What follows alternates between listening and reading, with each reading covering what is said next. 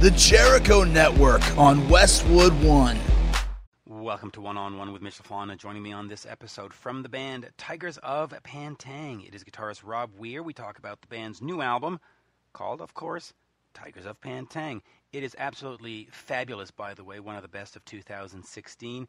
We look back at the band's illustrious career. We answer questions such as, why didn't you break big in the United States? Look back at neat records, new wave of British heavy metal, and talk about new singer Jacopo Miele, who, by the way, is absolutely fantastic. Before checking all of this out, please check me out on Twitter at Mitch LaFon, Instagram at Mitch_LaFon, One-on-One Mitch LaFon on Facebook, and paypal.me/Mitch LaFon should you care to support the podcast. And with that, here is the one, the only, the very, very affable guitarist Rob Weir. We are speaking with Rob Weir of Tigers of Pantang. The new album is called Tigers of Pantang, and I must say it is absolutely fantastic. One of the best albums of 2016, easily. Rob, a great, great pleasure to speak with you. Thank you very much indeed, sir. I have been looking forward to talking with you and hopefully answering your questions in an appropriate and adequate manner. Yeah. Well, so let's just start, with the new record. Talk to me about getting it together and, with Jacopo on vocals in there. Just tell me about getting it together and what were you trying to do with it? Okay. Since we did Since we did Ambush, it's a continual process. Although we only produce albums every 4 years, or it seems to be that way. I think the next album will be a lot quicker, but we can go into that in a few minutes' time. Circumstances have prevailed where it has been 2008, 2012, 2016 for album releases. And as soon as Ambush was finished, we went out and, of course, toured it and did shows. And there's always a constant songwriting process going on in the background, as you would kind of expect and hope. And indeed, there were some songs that didn't make Ambush, which were very good, I have to say. And I have to say, none of those songs are on this. No, there's one. There's one. The Reason Why, which is a ballad which I wrote for Ambush, but it was deemed amongst us that it wasn't quite right at the time, and there was a member of the band who's not with us anymore who wasn't sure about it. So it was left, put on the, put in my little storage drawer of songs to be looked at again, or maybe redeveloped or whatever. I would, lock myself away metaphorically in my studio at home, and I never sit down with the intention to write a song. Never, ever, ever. And indeed, I don't think I could write a song if I actually said to myself, right, you've got an hour, you've got a couple of hours, here's a guitar, here's a ramp, right, let's see what we can write. I don't think it would happen. What does, thankfully and magically happen is I'll take myself off upstairs to my studio. I'll say to my wife, I'm just going upstairs for a little play of the guitar, exercise my fingers, because I'm not getting any younger.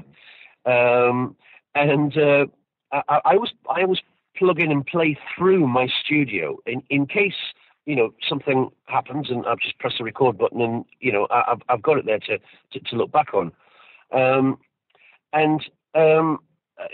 Something without a word of a lie, Mitch, something happens every time I go. And I don't play every day for goodness sake. Unfortunately, life just doesn't decree that.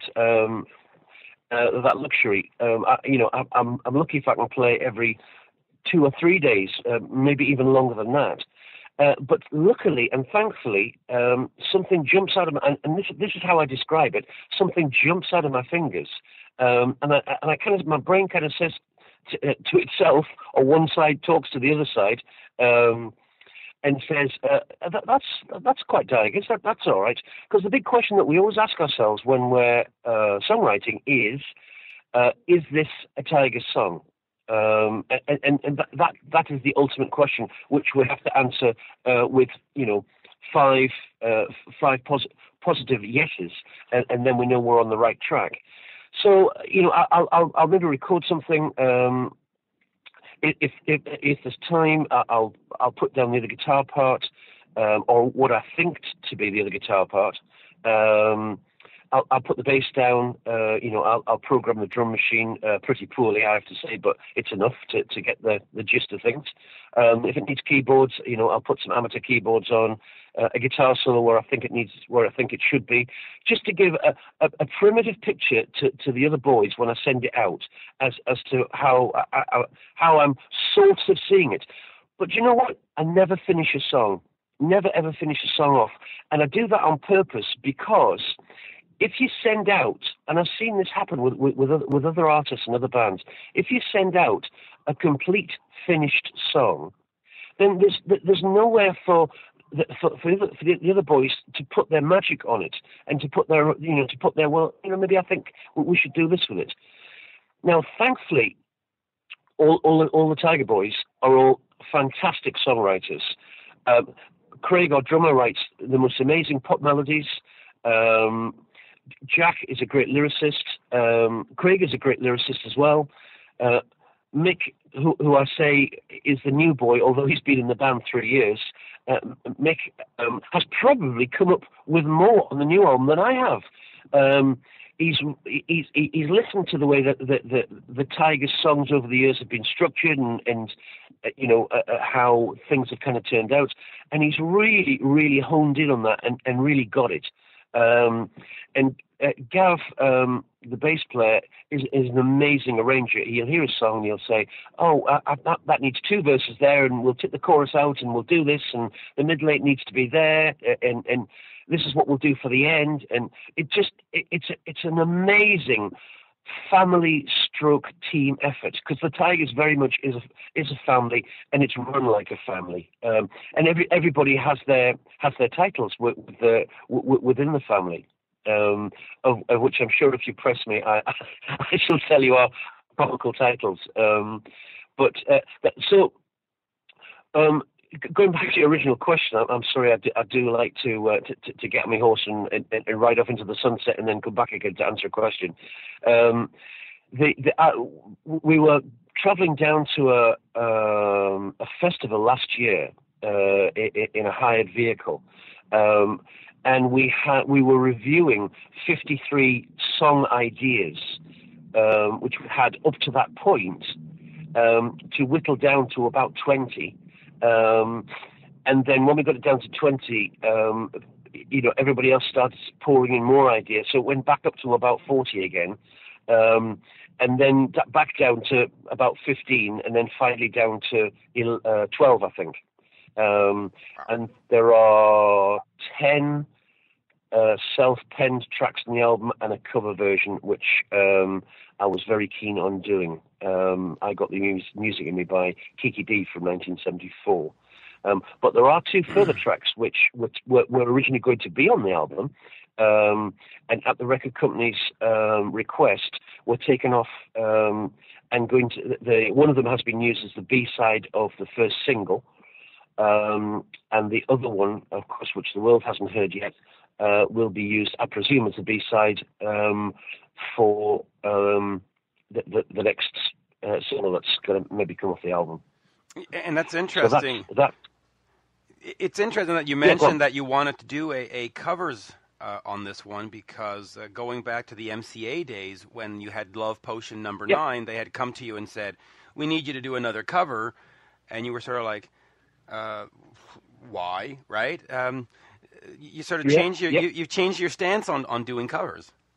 No, not at all. No, not at all. The MCA thing, just to put that, completely into its box. Well, they came around to all right. Let's go back to 1980. Let's start at the beginning. So, okay. I wrote Wildcat. Yes. I wrote Wildcat. Wildcat was all original compositions, and Wildcat entered, when it was released, it entered the national British charts at number 13, I think. So we're talking artists alongside us of the caliber of David Bowie, of Gloria Gaynor, of Earth, Wind and Fire. We're talking all that. So for an unknown new wave of British heavy metal bands, I think that was pretty damn good. To be fair. So there was band changes, as the world knows. John Devereux and John Sykes joined the band. We wrote and recorded Spellbound. I wrote half of Spellbound. John Sykes wrote the other half. Music-wise, John Devereux was heavy in the lyrics, so was Rocky, the bass player, and that entered the British. We're out on tour, I remember, and we got the chart position when we were playing. I think it was Cardiff City Hall, Cardiff, some kind of big hall. We were doing quite a big tour, and that went to the charts at 18. Okay, so. Where I'm going with this is we were quite capable of writing what I thought was pretty damn good rock songs and getting albums into the charts. Now, MCA, when it came around, so we did Crazy Nights, 2 albums in 1 year, which was, unheard of by any other artist, but MCA insisted that they had another album it actually came out on November the 5th, 1981, because I remember we played the Marquee. We did one show to promote it. Which was, completely the wrong thing to do. But never mind. And then the next year, 82, they got a pop producer who'd never produced hard rock music before, and they thought this was a great idea to work with us and produce the 4th album. So we were kind of a guinea pig, really, in this.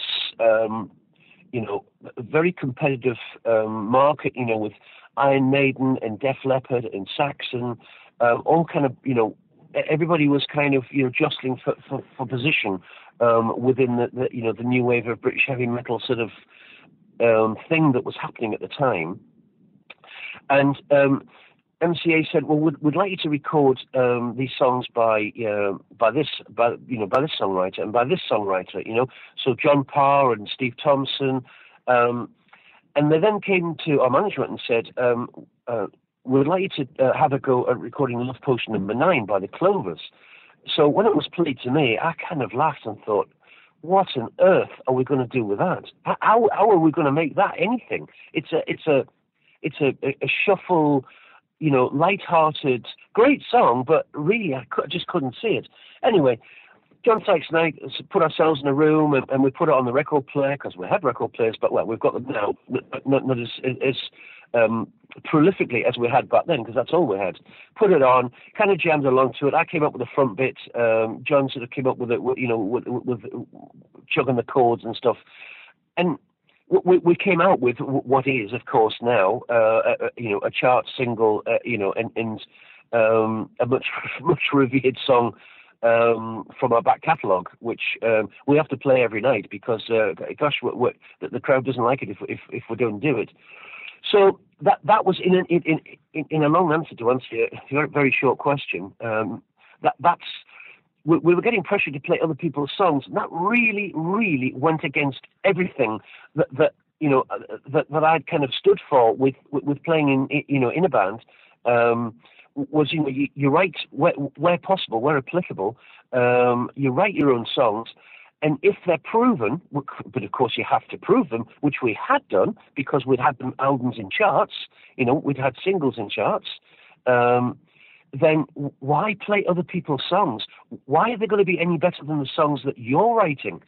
So that was the whole thing behind Love Potion No. 9. It was just a time when the record company thought, hey, and maybe they did, maybe they knew better than us, maybe they didn't. I don't know. But that was sort of very successful. I mean, that's sort of what record companies did back then. You look back at Aerosmith in 1980. Remember Walking in the Sand, Kiss, Then She Kissed Me. I mean, that sort of was what record companies thought would sell. You mentioned the record Ambush, which, setting up for this interview, I took it out and I've been listening to it nonstop for 2 weeks. What a fantastic, fantastic album. It was produced by Chris Tangrides, which you had worked with which you had worked with in the early days. Talk to me about the early days working with Chris on Spellbound and what was the other one? Wildcat, I believe, right? Wildcat, yeah. He's done everybody. Yeah. I was just going to say, for those who don't know the name, I mean, he's worked with Black Sabbath, he's worked with Canadian band Anvil. Boy, who else? King Diamond, Loudness, Magnum, just some of the bigger names in rock. Judas Priest. He's a Grammy nomination for Painkiller, Judas Priest. Thin Lizzy, of course, Ozzy Osbourne. So, how was that going back to him and working with him originally? It was great. It was like putting on an old T-shirt. Chris was exactly the same. Aura-wise, funny-wise. We just got on absolutely tremendous with him. And it was it was good to go back and revisit that. And we used the whole team that we used in 1980 for Wildcat and 81 for Spellbound. So Chris engineered the album. I think we'd kind of written the songs and sort of produced them ourselves and then brought them to him. So he made a couple of little changes, but nothing of any great magnitude. But the album was mastered by the same guy who mastered in London. Excuse me, the same guy who mastered the first two albums. So he did that. We got Rodney Matthews to do the artwork, who did the artwork for Crazy Nights. So it was very much gathering, the original team together, the old boys together, just to see, what would happen and how it would all fit together, and what kind of a, measure of success we would have with it. Yeah, and it turned out exceptionally successful in terms of the music that is on there. You look at a song like Rock and Roll Dream; it is fantastic. Let's look at those first three albums. A few years ago, probably around 2011, I would think, you went back and you did this sort of 30th anniversary sessions of Crazy Nights, Wildcat, and Spellbound. Yeah. What was it like just going back and re-recording those songs and relearning them and going over them again? Was there a sense of, wow, we really had something great? Or was there more of a sense of, oof, we need to fix this and we need to fix that? And I'll just add to that, because I've heard those albums, they're great. Will they at some point be re-released or be made available again to the public? Yeah, absolutely. And it was great going back, and you've kind of got it there. It was a bit of all of those things, all chucked into the same pot.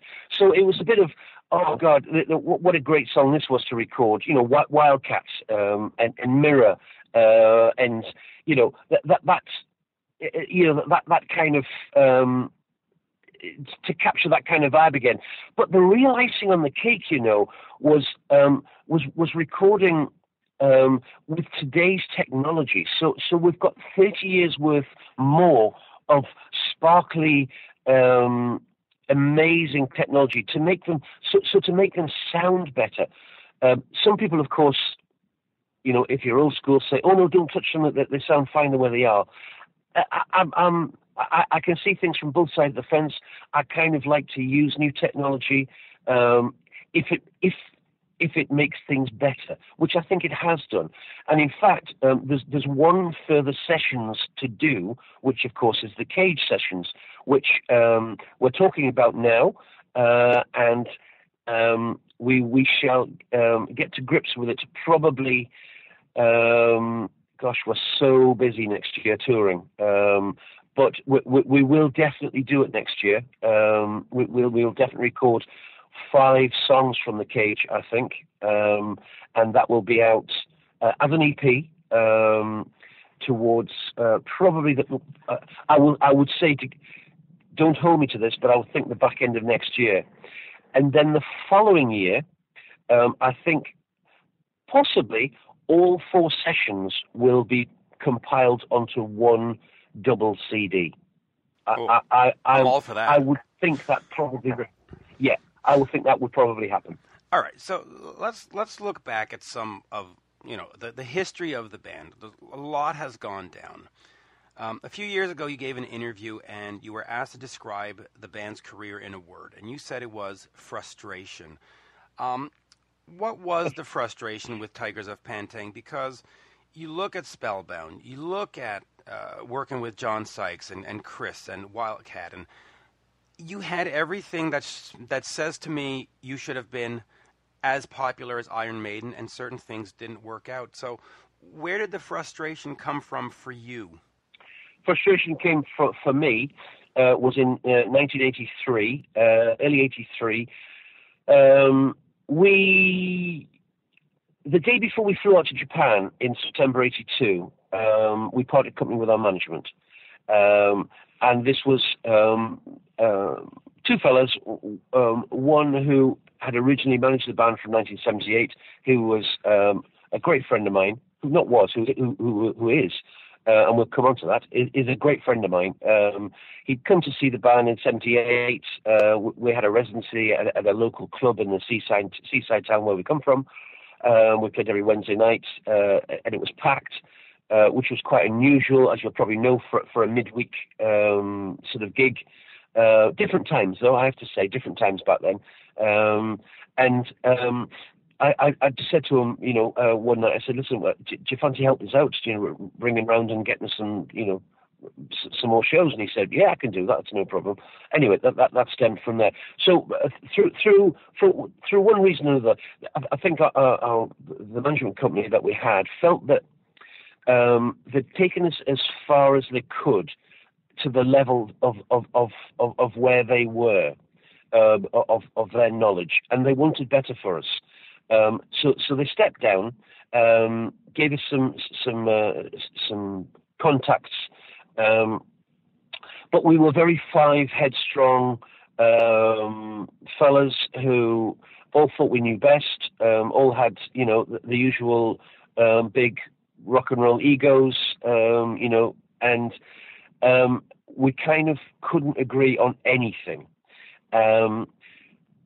What we did agree on was we should record a demo, a 5th album, because we knew the process, had to move on, and we did that, and we took it to MCA, and we played it to them in the boardroom, and they said, yeah, it's okay, yeah, there's some all right stuff on there, some good stuff on there, but we'd like you to play these songs. And they just rolled out a whole album full of songs by, American, whatever nationality songwriters. And at that point, the frustrating point at that point was, I put my hand up in the boardroom and said, no, we're not doing it. I'm not doing it. And everybody kind of, we did agree on that, and everybody kind of took my lead, and they said, well, you do realize then, you won't have a record contract. And I basically, it was me, it was my gob. I basically said, stick your record contract up where the sun doesn't shine, because we're not playing other people's songs. We've got a proven track record, and we're out of here. And we walked. Now, whether that was a crazy thing to do, a brave thing to do, you tell me. But that's the way I felt. And that's just, I've got no problem in doing the odd cover version. I've got no, as long as it's absolutely, tip top and right on money. Because back cover versions, you're in for a hell of a slating by the press. Because if you, and bear me out on this, Mitch. So you picked up the new Tigers album, you picked up the new Dead Daisies album, and you look on there and you go, okay, they're all new tracks I don't recognize. And you go, oh, hang on a second, I think I recognize that title. I got the music in me. Or the Dead Daisies with the sensational Alex Harvey tune. And you think, Oh, I recognise that. So you put it on your CD player. What's the first track that you tend to play? For me, I'd play the cover and have a listen to it, because that's what's caught my attention. Because I don't know the other tracks. Obviously, I'm going to get to know them, but the cover version I have heard before, so I've got something to measure against.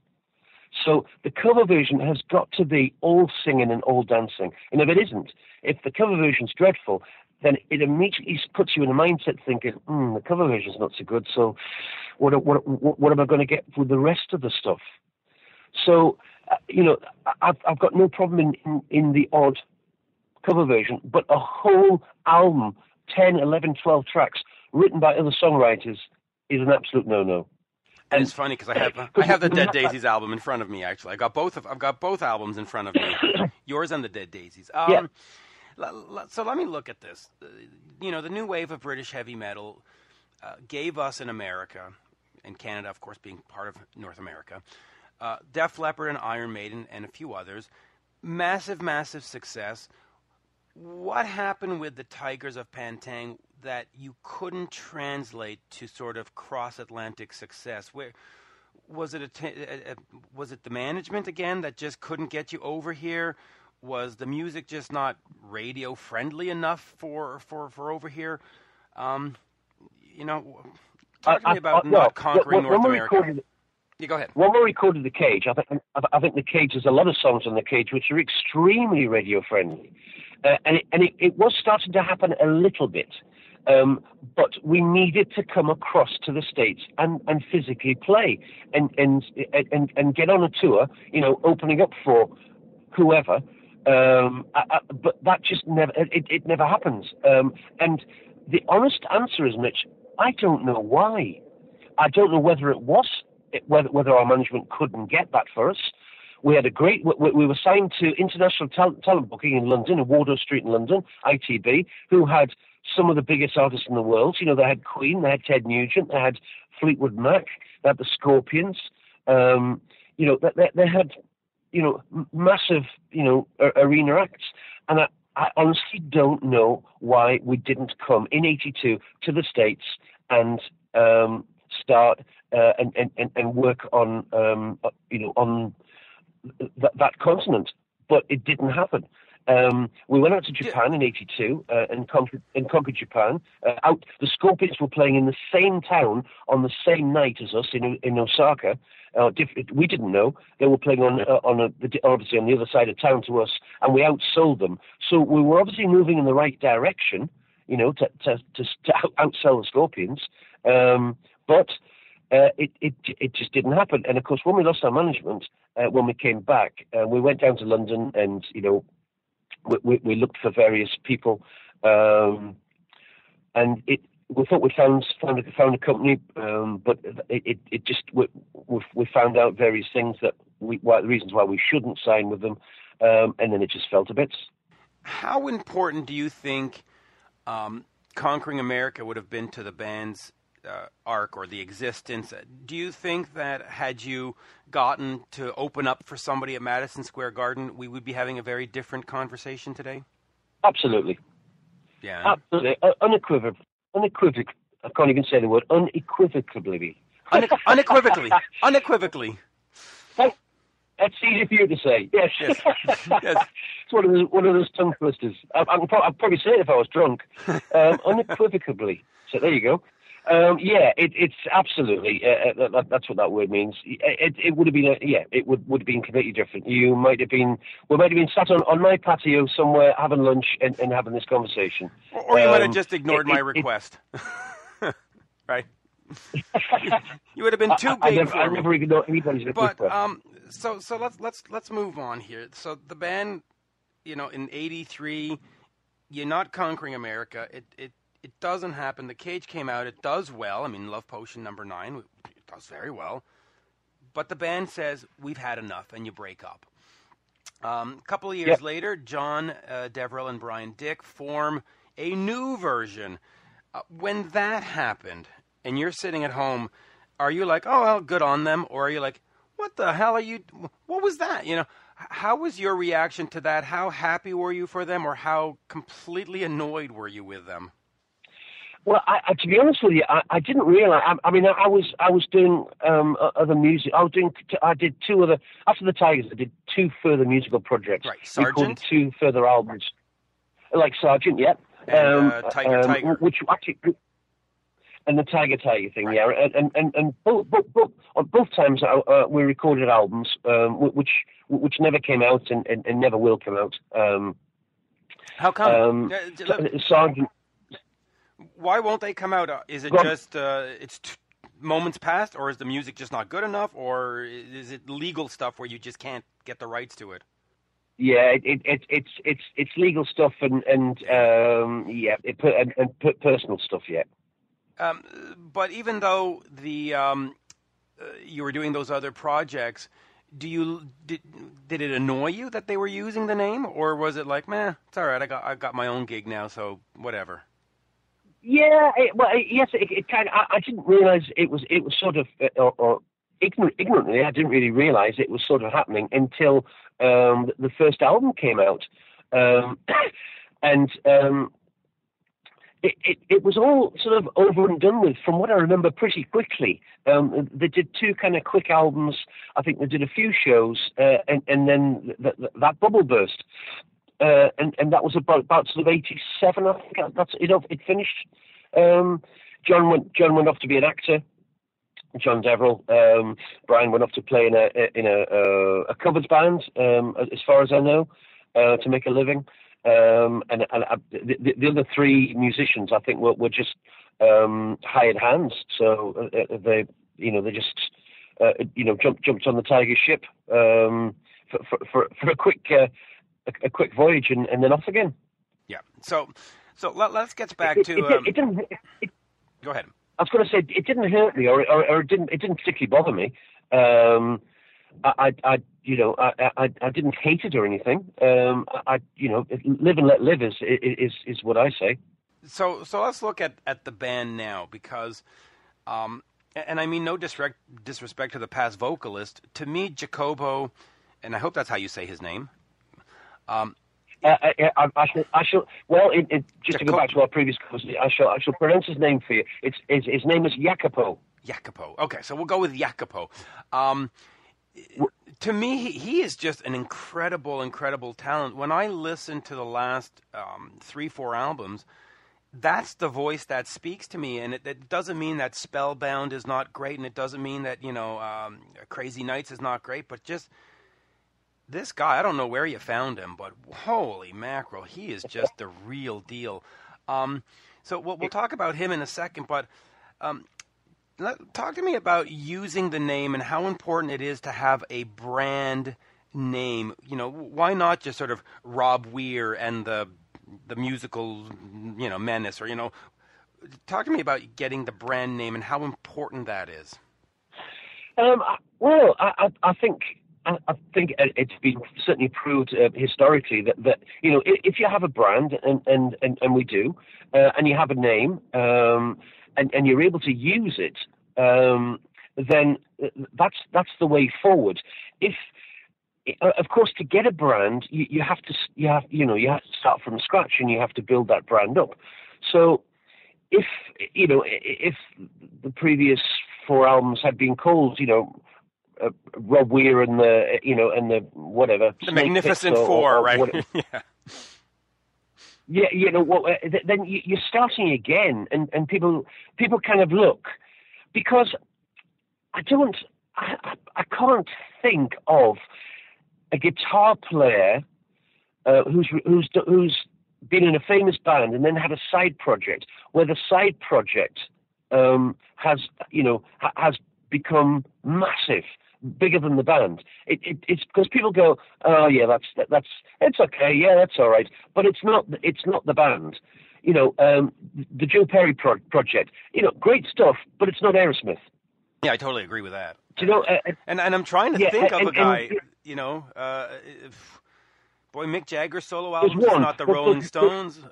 Bruce Dickinson stuff. Who has who's done it? I guess Paul McCartney.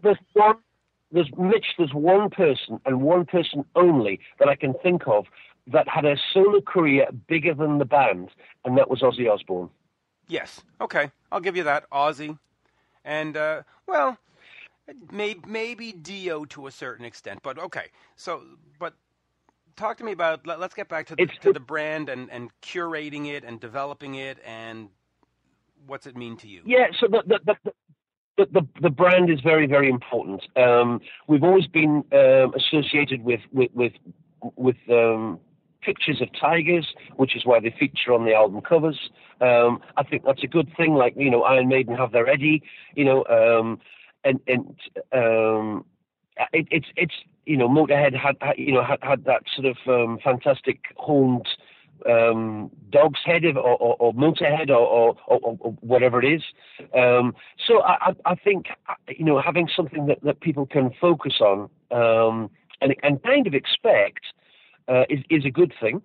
And the Tigers, thankfully, you know, we're playing to bigger audiences all the time. It's kind of, you know, since I sort of started it all again in 2000, it's kind of like starting again almost, really, because we had a break of from 87, 97, and 99, a break of 12 years. So it's 12 years not playing is quite a long time for people to forget. Oh yeah, and you know, 12. You're almost talking into the next generation. So when somebody says, you know, oh, have you Tigers of Pantown? They go, oh, they were right back in 1980, weren't they? That's a really old band. So it's been quite a difficult journey to re-educate everybody out there that you know, we are current, and not so much that we're back, but you know, we've been around for 16 years now, and we play some good rock and roll. Yeah, and the shows are. You mentioned imagery. Let's look at the importance of that, because I'll be perfectly frank. The first time I picked up a Kiss record is because I saw the cover of Love Gun. The first time I picked up an Iron Maiden album is because of Eddie, and the same with you. The first time I picked up a Tigers of Pantang album is because I liked the look of, you know, and the Tigers and stuff, and the new album when it came out. I love that. I'm actually going to buy a T-shirt with that cover on it because it's so fantastic. How important is it to the music, though? Because a lot of successful bands, you know, it's not just about the music. You look at Kiss and Metallica, it's about the logo and it's about the look, and it's how important is imagery to what you do? It's very important to an extent, because although when you go to see a band with quite an extensive live show, to put that live show on and to make it believable, you've still got to have the material underneath it, which captivates everybody and which excites everybody. If you're just playing bland songs with a lavish show, people are gonna catch you out. They're gonna think, well, the show was great, but actually the songs were shite. Sorry, that's a Geordie expression. So it's got to go hand in hand, and it's got to be thought out. So it does go hand in hand. And obviously, the further on you are up the rock and roll ladder, it is the more lavish that you can make your show and put into it. And of course, depending on the size of venues that you play as well. Yeah, it really does. So, sometimes. Go ahead. Sometimes sometimes it's, you see, we don't have a lavish show. You know, we have a big backdrop, and we rely on our music and on our ability to connect with the audience for them afterwards. To want to maybe buy a T-shirt or buy a CD and come to us and say, "Wow, that was great." Rather than dazzle people with, you know, hundreds of flash pots and eating fire and swallowing swords and wrestling pigs and I don't know, you know, sometimes it really is about, you know, good down to earth music. Yeah, it really is. Now, we said we would do 20 minutes. We're at 40, so if you don't mind, I'll give you a few sort of rapid question topics and maybe get a couple of comments on each, because I mean I could do this all day. My voice though is probably not going to be able to do it all day. I'm starting to cough because of fighting this bad cold. But historically, Neat Records, which you put some singles out on and eventually accompanied, one of the most important sort of independent record companies in the history. You know, it launched a lot of new wave of British heavy metal bands, etc. What was that like for you? What did the record company mean, sort of, to you and to your not the genre, but to the scene, I guess? The Neat Records. Neat Records. Neat Records was not a rock label at all. It was a small independent label that had 2 releases on single. One I think was a kind of a football song, and the other one was like a pop song. I won't go into the long story of how we actually got to sign and got to record, but we had the fantastic satisfaction of being the first band to record at Neat and to record our type of music, and give really, if we're talking honestly and truthfully, give Neat a name and a direction in the type of music which they became famous for, because they weren't on the map. And indeed, we weren't on the map either. We were just playing around the Northeast. So we both helped each other. Yeah, and it really helped them because eventually they went on with Venom, Raven, Blitzkrieg. I mean, it just you know, sort of the classic band cavalcade just comes out of their catalog. All right, rapid fire here. New wave of British heavy metal. It's been talked about quite a bit. Was it as much of a scene as it sort of become lore, or was everybody sort of together and working or just tell me a little bit about that scene and being part of it? Yeah, being part of it was just, it's one of those things. It's quite difficult to convey to anybody, not with written word, with spoken word. It's one of those awful sayings where you have to say, well, you kind of had to be there to get it, and you really did. It was a very, very special time. It was a very exciting time.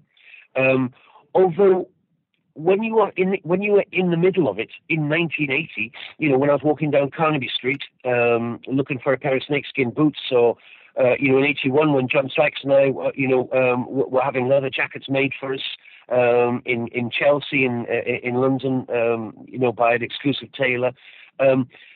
It's just you didn't think of it at that time as being special, but looking back on it and being able to reflect on it and having a little bit of hindsight, it was a particularly fantastic time. Everybody was really, really friendly. Everybody was together. We used to kind of hang out at each other's gigs. So, if Iron Maiden were playing, we would go and see them. If we were playing, they would come and see us. The same with Saxon. The same with Leopard. It just was a really, really, and we're off air before. We were talking about April Wine. I went to Richard Branson's first nightclub, which is where we used to frequent quite a lot. And I remember we were watching an artist, and maybe your listeners will Google this, an artist called Nash the Slash, and yeah. He was an electric violin player that played with a white kind of sort of face bandages. Oh, I remember him and he used quite well. He's funny. He used to play Smoke on the Water on violin and stuff like that. And I was stood at the bar with the guys from April Wine and the guys from UFO. Yeah, he was. I remember that guy quite a bit, actually. He's funny. Let's move on here to John Sykes. I guess, is it fair to say that he cut his teeth in Tigers of Pantang before moving on to Thin Lizzy, Blue Murder, Whitesnake, and all that stuff? Talk to me about working with him, because he's sort of a, if I may use the expression, a mad genius. He's just one of the greatest guitarists, songwriters of that era. What was it like having him in the band, working with him, and do you still talk to him? Okay. It he'd come from. We held auditions down in London Bridge, when it was decided that we should go from a 4-piece to a 5-piece. All the bands we toured with in 1980 were all 5-piece, apart from Magnum. And our management liked the sound of a 5-piece band because when one guitar player plays a guitar solo, the other guitar player can play the chords behind it and fill the sound out, which is, you don't get that obviously when you're a 4-piece. So we held auditions. The two very best guys in the auditions, they were all great, but the two very best ones were John Sykes and Steve Mann. Steve Mann was in a band at the time called Liar, and then went on, of course, to join Lion's Heart and MSG. Did he join MSG? Steve Mann? I'm not sure. John Sykes was the chosen boy. He'd come from playing in a covers band with Merv Goldsworthy from FM. He was the bass player, obviously. The band was called Street Fighter, and it was a very, very exciting time. He came to live in Whitley Bay, which is where obviously the band came from, and he was round at my house one day to learn the Wildcat set because we were about to go out on tour. And I'd been showing him the songs, and we decided which solos we were going to play and all the rest of it. And it got to about 3:00 in the afternoon, and he turned his guitar off and he put it on the stand, and he said, I think I've had enough now. I think I've got it. Know where I'm going. He said, do you have any new ideas? And I said, well, funny you should mention that. I do. So I played him this riff, and he said, I like that. He says, I've got this. He says, this will go with that. And that's how we wrote Take It, and that was the very first song for the next album. So he was very creative even then. Of course, he was 6'1", long blonde hair, incredible guitar player, good looking lad, great hit with the ladies. And I shared a room with him for a year and a half around the world, and just we could have been the evil twins. We were very naughty. We did some really naughty things, which we really, I would get sued if we went into air of the bad things that we did. Right. But yeah, so it was a great time, and it was very sad when, and I completely understand why he left, because obviously he thought the grass was greener. Which obviously it was for him, on the other side of the fence, because he went to audition for Ozzy, and then didn't get that, because I think Jakey got that, and he went off to record a single in Dublin, and the band next door, in the studio next door, was Thin Lizzy, and that all happened. So lovely fella. The last time I spoke to John was about 8 years ago, I guess, probably 7 or 8 years ago. We were playing Hard Rock Hell. They were headlining on the Friday, and we were playing on the Saturday. So we went down on the Friday night, and I went to see him.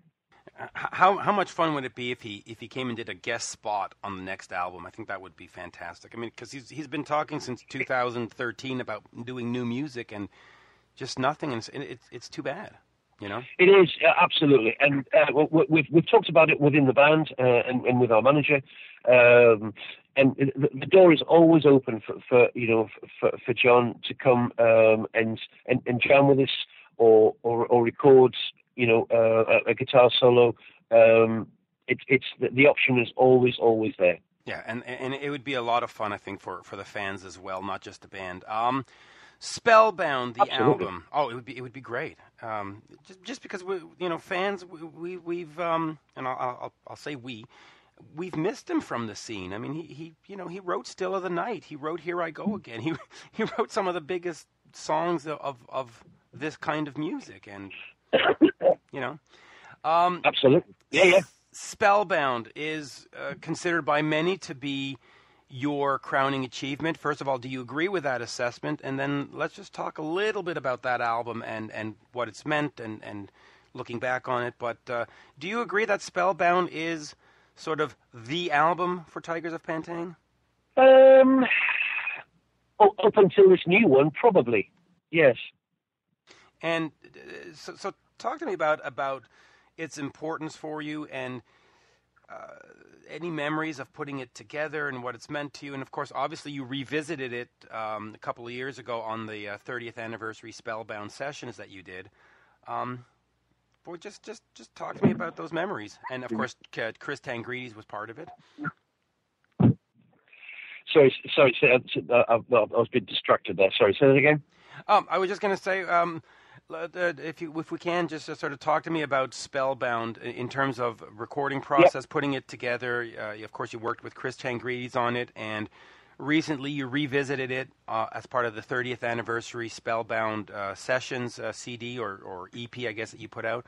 What are your memories and take, and let's just sort of look back on it, and what do you got? Yeah. Spellbound was we wrote and recorded Spellbound in Guardian Studios in a place called Pittinee in County Durham, up in the northeast of England, with a guy called Terry Cadogan, who reportedly played the famous guitar solo on the Bayou by the Carpenters,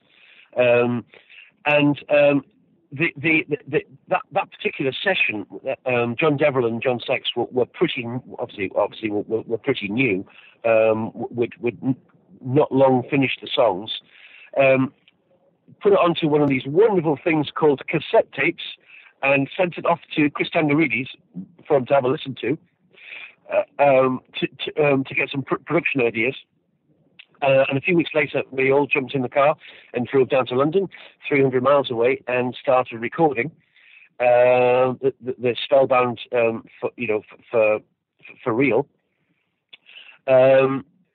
We still have the original Guardian tapes, and do you know what? I think a couple of John Sykes guitar solos are even better on those demo tapes.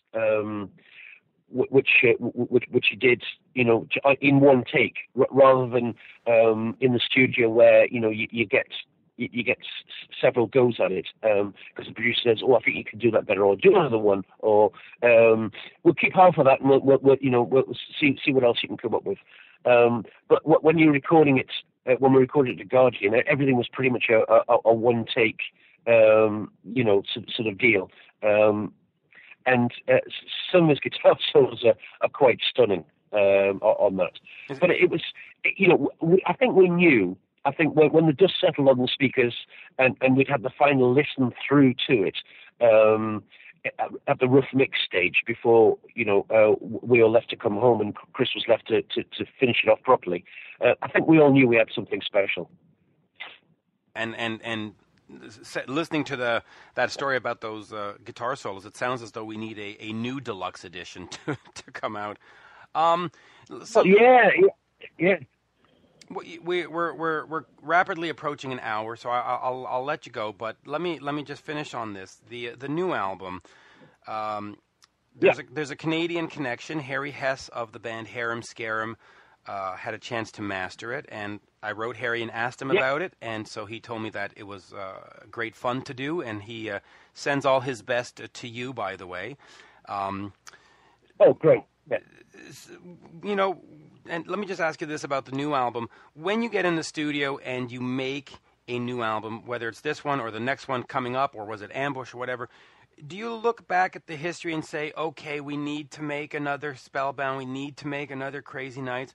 Or are you at this point in your career where you have a freedom to do, we're just going to make new music, period, end of story. We don't have to worry about the fan base or the history or the name or the image? Or how do you sort of approach it in that sense in terms of respecting the musical legacy but also trying to stay fresh and relevant? Yeah, I think you've got it in your last statement there. One thing we don't do is we don't look back and go, we must write a song like Hellbound, or we must write a song like this or that. That's not the way forward. That's only the way back. If for instance, on the new album, it's had amazing reviews all over the world, and one of the tracks that they pick out is crikey.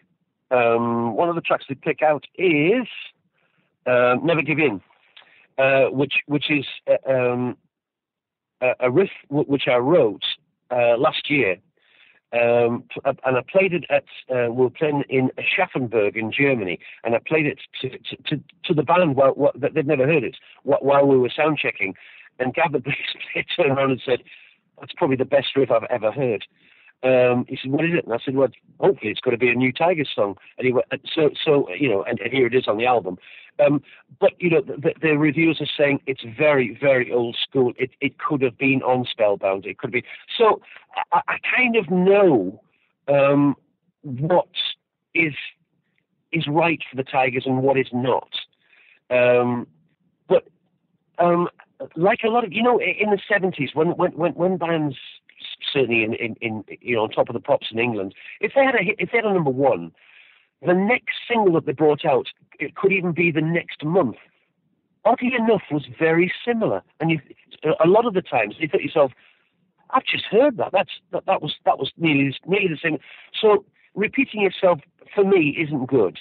You need to be doing the same feel, the same vein, but not the same. Not the same song over and over again. So, yeah, we just, when we play songs at rehearsals to each other, to say, "This is the new Eddie's new idea," we jam them. We ask ourselves, is it Tigers? If we like them, we take it further and we develop it further. And it can be any one of us that can come up with an idea. Because somebody has to come up with an idea, let's face it, for you to be able to work on something. So that's kind of how it happens. So we always respect the name. We always respect the is it us?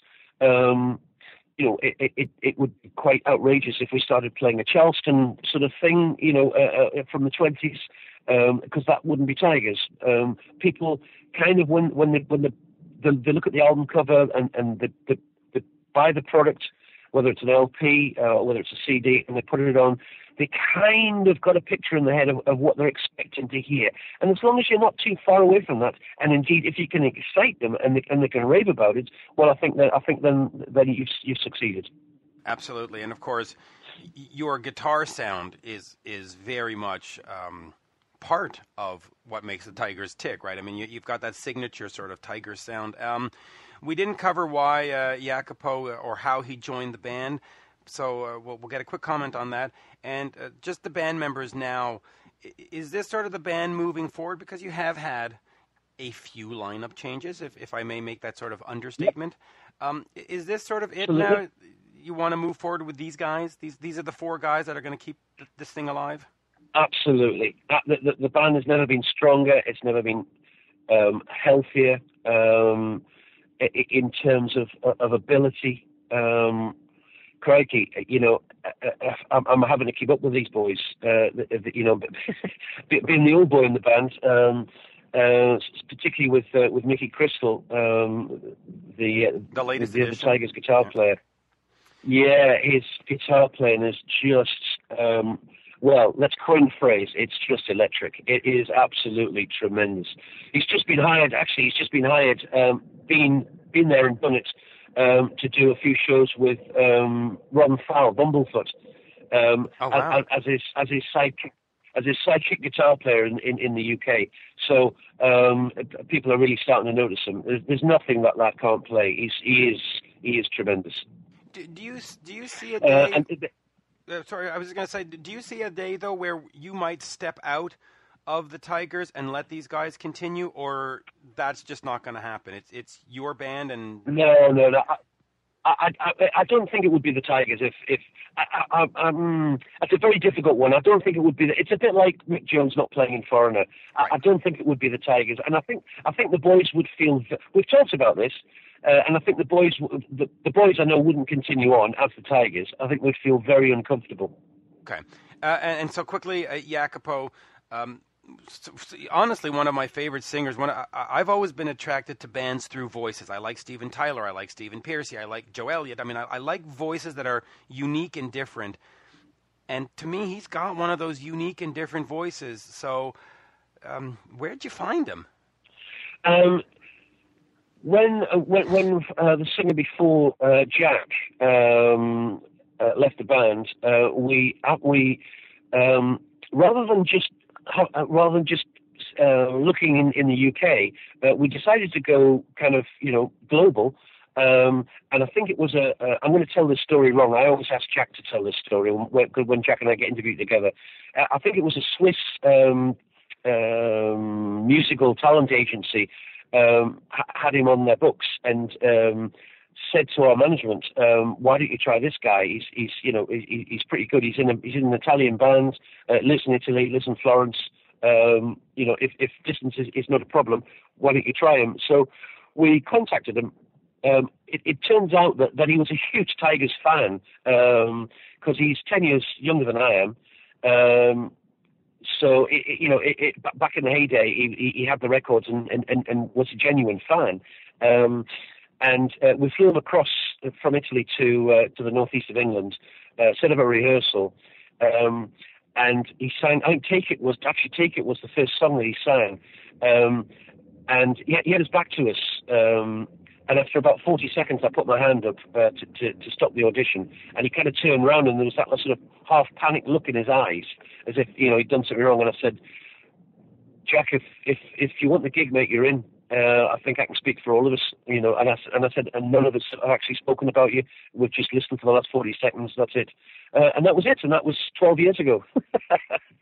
Yeah, and I'm not surprised you had that reaction, because I have to say I put on the albums. And I heard his voice, and I just went, "Yeah, that's it. I'm in. I don't care about the song titles or the guitar playing. No offense. I don't care about the voice. Is it? I'm in." So, and then I bought everything. So, good on you. Good on you for picking him. Let's hope you keep him, because I really think that he brings the proper energy and vibe to the new material, and he does justice to the old material. So, what a talent! What a talent! He's not going anywhere. He shares a room with me when we're on tour, so he's not going anywhere. Don't you worry. I'll lock the door. That's great. Thank you for taking all this time. I mean, I could have gone on forever and ever. I had all kinds of other questions about Wildcat, the Cage, Crazy Night stuff. I mean, the whole thing. But we've done an hour. We had said 20 minutes or so. So thank you for being patient with all this nonsense. And let's get you over to Canada soon. That I think is my goal for 2017. That would be absolutely fantastic. I've passed the information that you've given me on to Ludi, our Dutch agent, and as far as I know, he's contacting the venues and the festival sounds.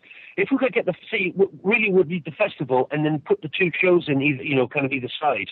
Yeah, that would be the best, and that's sort of the way to do it, right? It's either to get it on one of these, rock cruises that leaves Miami, and then when you dock, you sort of work your way up the East Coast, or you get onto a festival, and then from there you spread out and do a few club shows. That's sort of the way to do it in this day and age, and I will do my best to make sure that happens, because I think fans over here need to see it.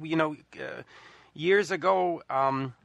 I had suggested Diamond Head to a festival. They brought him over, and the band right now is on a very successful North American tour. So let's hope we can repeat that history and make it the Tigers of Pantang success story over here. That would be phenomenal for all.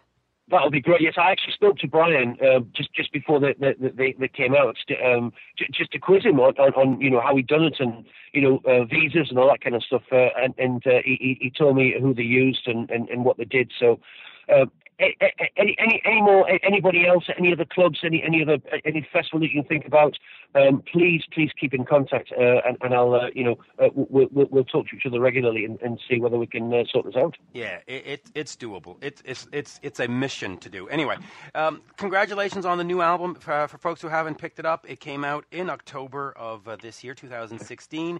It is simply called Tigers of Pantang, and it's available on iTunes, Amazon, Spotify, and everywhere else. Take a half hour to get into it, and you'll thank me later. There you go. Thank you, Rob. Great pleasure. Thanks, Mitch. All the very best. All the very best to your listeners as well. Cheers. Bye-bye now. Thanks. Bye. And there you have it, folks, my exhaustive interview with Tigers of Pantang guitarist Rob Weir. The new album is simply called Tigers of Pantang, and I kid you not, it is by far one of the best albums of 2016. Do yourself a favor, check that out on iTunes, Spotify, Amazon, or wherever you get your music. While checking stuff out, please head over to PayPal and support the podcast. It is paypal.me/Mitch Lafon. I'm also on Twitter at Mitch Lafon, Instagram at Mitch_Lafon, and one-on-one Mitch Lafon on Facebook. And with that, I bid you a very, very fond farewell. Until next time, bye for now. Oh my.